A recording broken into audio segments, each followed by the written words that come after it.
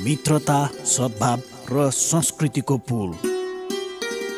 कार्यक्रम हिमाल वारी पारी क्यापिटल मिडिया ग्रुपको विशेष प्रस्तुति। कार्यक्रम हिमाल वारी पारी।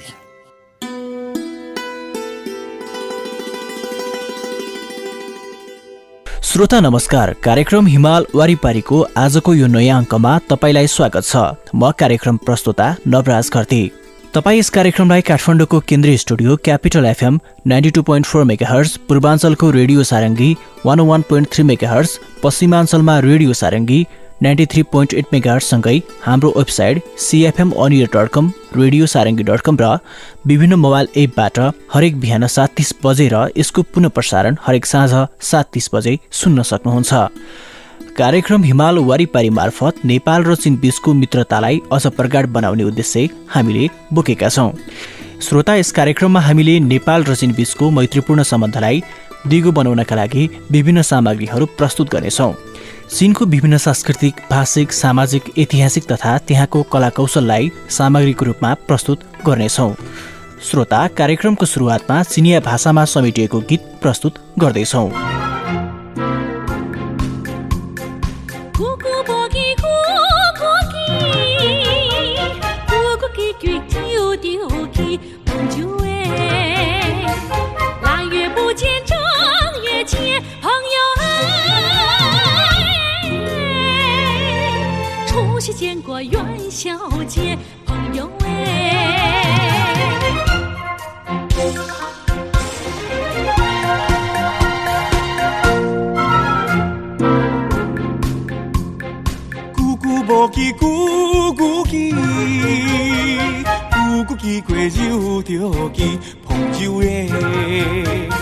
昨天刚见，今又见，朋友哎，隔壁见过，海上见，朋友哎。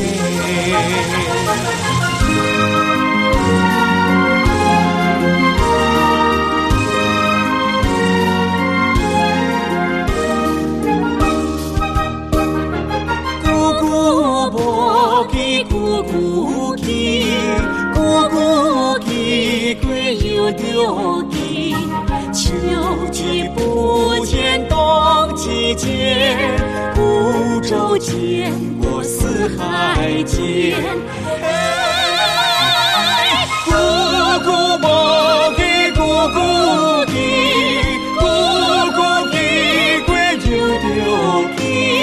秋季不见，冬季见，五洲见过，四海见。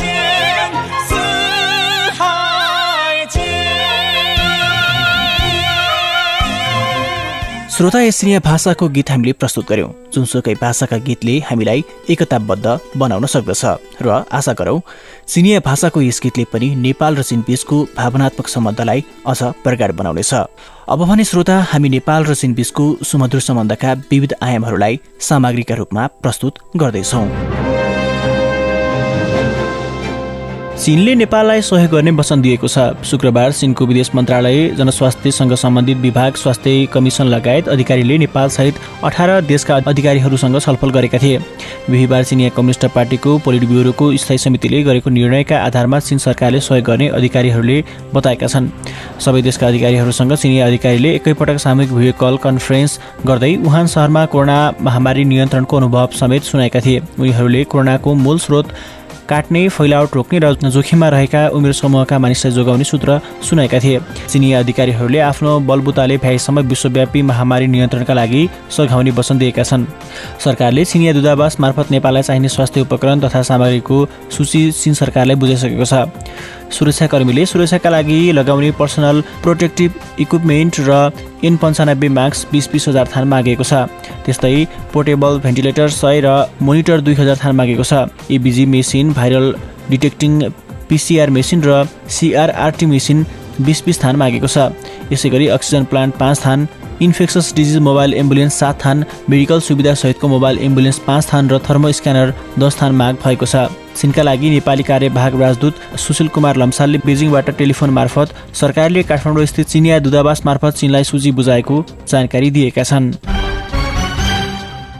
हालै चीनभरि वसन्त ऋतुको खेतीपातीको पूर्व तयारी अनुशासित रूपमा सुरु भइसकेको छ। क्वाङतुङ प्रान्तीय याङसाङमा 86,000 हेक्टर ओगटेको सिँचाइ क्षेत्रमा पानी पठाइसकेको छ। च्याङसु प्रान्तीय सूचीको कृषि विभागद्वारा जग्गाको तापक्रम नापेर र तथ्याङ्क सङ्कलन गरेर कृषकहरूको लागि प्राविधिक सन्दर्भ सामग्री दिने गरिन्छ। ठुला ढाँचाका कृषि मेसिन पनि खेतीपातीमा व्यस्त छन्।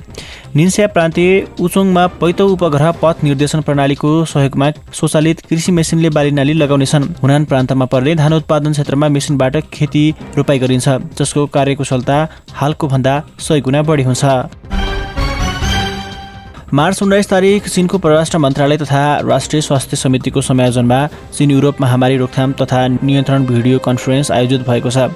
सो भिडियो कन्फरेन्समा बेलायत, France, German, Italy, Spain, Switzerland लगायत 18 वटा युरोपेली मुलुकका सरकारी पदाधिकारी तथा सार्वजनिक स्वास्थ्य विशेषज्ञको लागि कोभिड-19 महामारीको रोकथाम तथा नियन्त्रण कार्य अनुभवबारे जानकारी दिएको छ। चिनिया विशेषज्ञहरूले कोभिड-19 महामारी सरुवा रोगको विशेषता, नियन्त्रण र रणनीति, उपचार लगायतका क्षेत्रहरूबाट चिनिया अनुभव तथा तरिकाबारे परिचय दिनुका साथै सोधिएका 80 प्रश्नको विस्तृत जवाब दिएका छन्।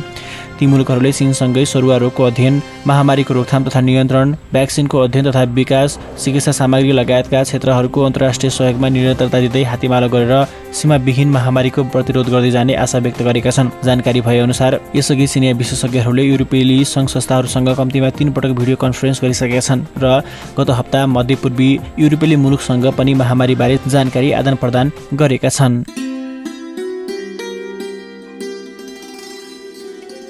श्रोता, तपाईँ सुनिरहनु भएको छ कार्यक्रम हिमाल वारिपारी। अब पालो भएको छ छोटो व्यापारिक विश्रामको। विश्रामपछि पुनः बाँकी प्रसङ्गका साथ उपस्थित हुने नै छौँ। मित्रता, सद्भाव र संस्कृतिको पुल। कार्यक्रम हिमाल वारिपारी क्यापिटल मिडिया ग्रुपको विशेष प्रस्तुति। कार्यक्रम हिमाल वारिपारी।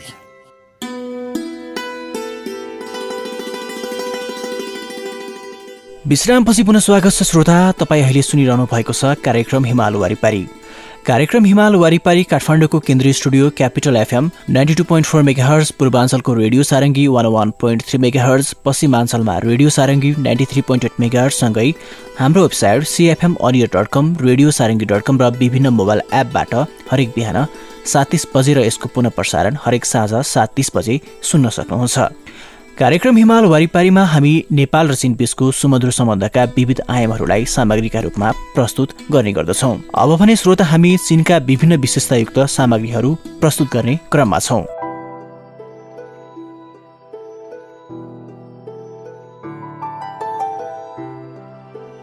आदरणीय श्रोता, कार्यक्रम हिमाल वारिपारीको आजको यस श्रृङ्खलामा तपाईलाई स्वागत छ।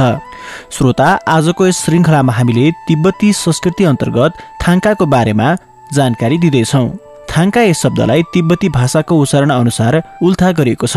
यो सुती कपडा, रेशमी कपडा वा कागजमा कारचोपी भरिएको वा चित्र कोरिएको रङ्गी बिरङ्गीका पौवा चित्र हुनका साथै तिब्बती जातीय संस्कृतिको विशेषतायुक्त एक किसिमको पनि चित्र हो। थाङ्का अर्थात् पौभा चित्र बनाउँदा सनपाटा वा खस्रो खालको कपडालाई मूल कपडाका रूपमा लिने गरिन्छ। रेशमी कपडाका थाङ्का मूल्यवान हुन्छन्। जनश्रुति अनुसार 7औं शताब्दीका थाङ्का राज्यकालका वनचन राजकुमारीले तिब्बत जाँदा कपडा बुनाइको प्रविधि पनि साथै लिएर गएकी थिइन्। त्यसै बेलादेखि थाङ्का बनाउँदा तिब्बतमा त्यस प्रविधिको प्रयोग र विस्तार हुन थालेको हो। थाङ्का बनाउँदा प्रयोग गरिएका रङरोगनहरू सबै नै पारदर्शी नहुने खनिज पदार्थ र वनस्पतिबाट झिकिएको रङ हो। त्यस किसिमका रङमा जन्तुबाट झिकिएका केही मात्राका चोप र चौरीका पित्त पनि मिलाउनु पर्छ।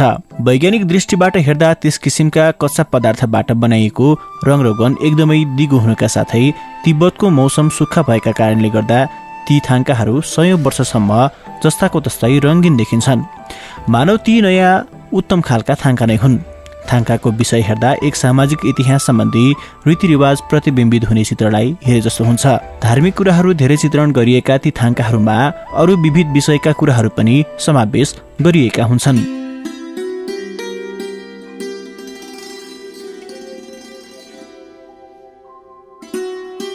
श्रोता, कार्यक्रम हिमाल वरिपरिको निर्धारित समय सकिने लागेको छ। आजको अङ्कमा हामीले नेपाल र चीन बीच भइ गरेका विविध सामग्रीसँगै चिनिया भाषाको गीतलाई पनि प्रस्तुत गरेका छौँ। आजको अङ्क यति नै। भोलिको नयाँ अङ्कमा पुनः नेपाल र चीन बीचको विविध रोचक सामग्रीका साथ उपस्थित हुने नै छौँ। कार्यक्रम अवधिभर सुनेर साथ दिने सम्पूर्ण श्रोता र प्राविधिक साथको लागि विश्व विष्टलाई धन्यवाद दिँदै आजको कार्यक्रम हिमाल वरिपरिको यस अङ्कबाट म नवराज गर्दै बिदा हुन्छु। नमस्कार।越来越爱你，每个眼神触动我的心，最爱你的是我，否则你怎么让我，否则我怎么可能赴汤蹈火，你说什么都做。如果这就是爱，再转身就该勇敢留下来，就算受伤，就算流泪，都是生命你温柔灌溉。我要变成童话里你爱的那个天使，张开双手变成翅膀守护你。你要相信，相信我们会像童话故事里往更多幸福的地方飞去。很爱很爱你，只有让你拥有爱情，我才安心。我愿意为你，我愿意为你，我愿意为你忘记我姓名，只要你真心那爱与我回应，我什么都愿意为你。好想好想好想好想好想好想和你在一起。明天我要嫁给你了，明天我要嫁给你了。要不是你问我，要不是你劝我，要不是适当的时候你让我心动。天天都需要你，但我的心思有你在。I love you， 我就是要你，让我每天都精彩。开始总是纷纷而动，妙不可言，谁都以为热情它永不会灭，正是那几年感情赢了理性那一面。 Baby baby baby baby oh baby baby oh baby， 是不是拥有以后就会开始要失去，给你的越多你却越想要多，爱已无法回答所有的问题，离开你是傻是对是错，是看破是软弱，这结果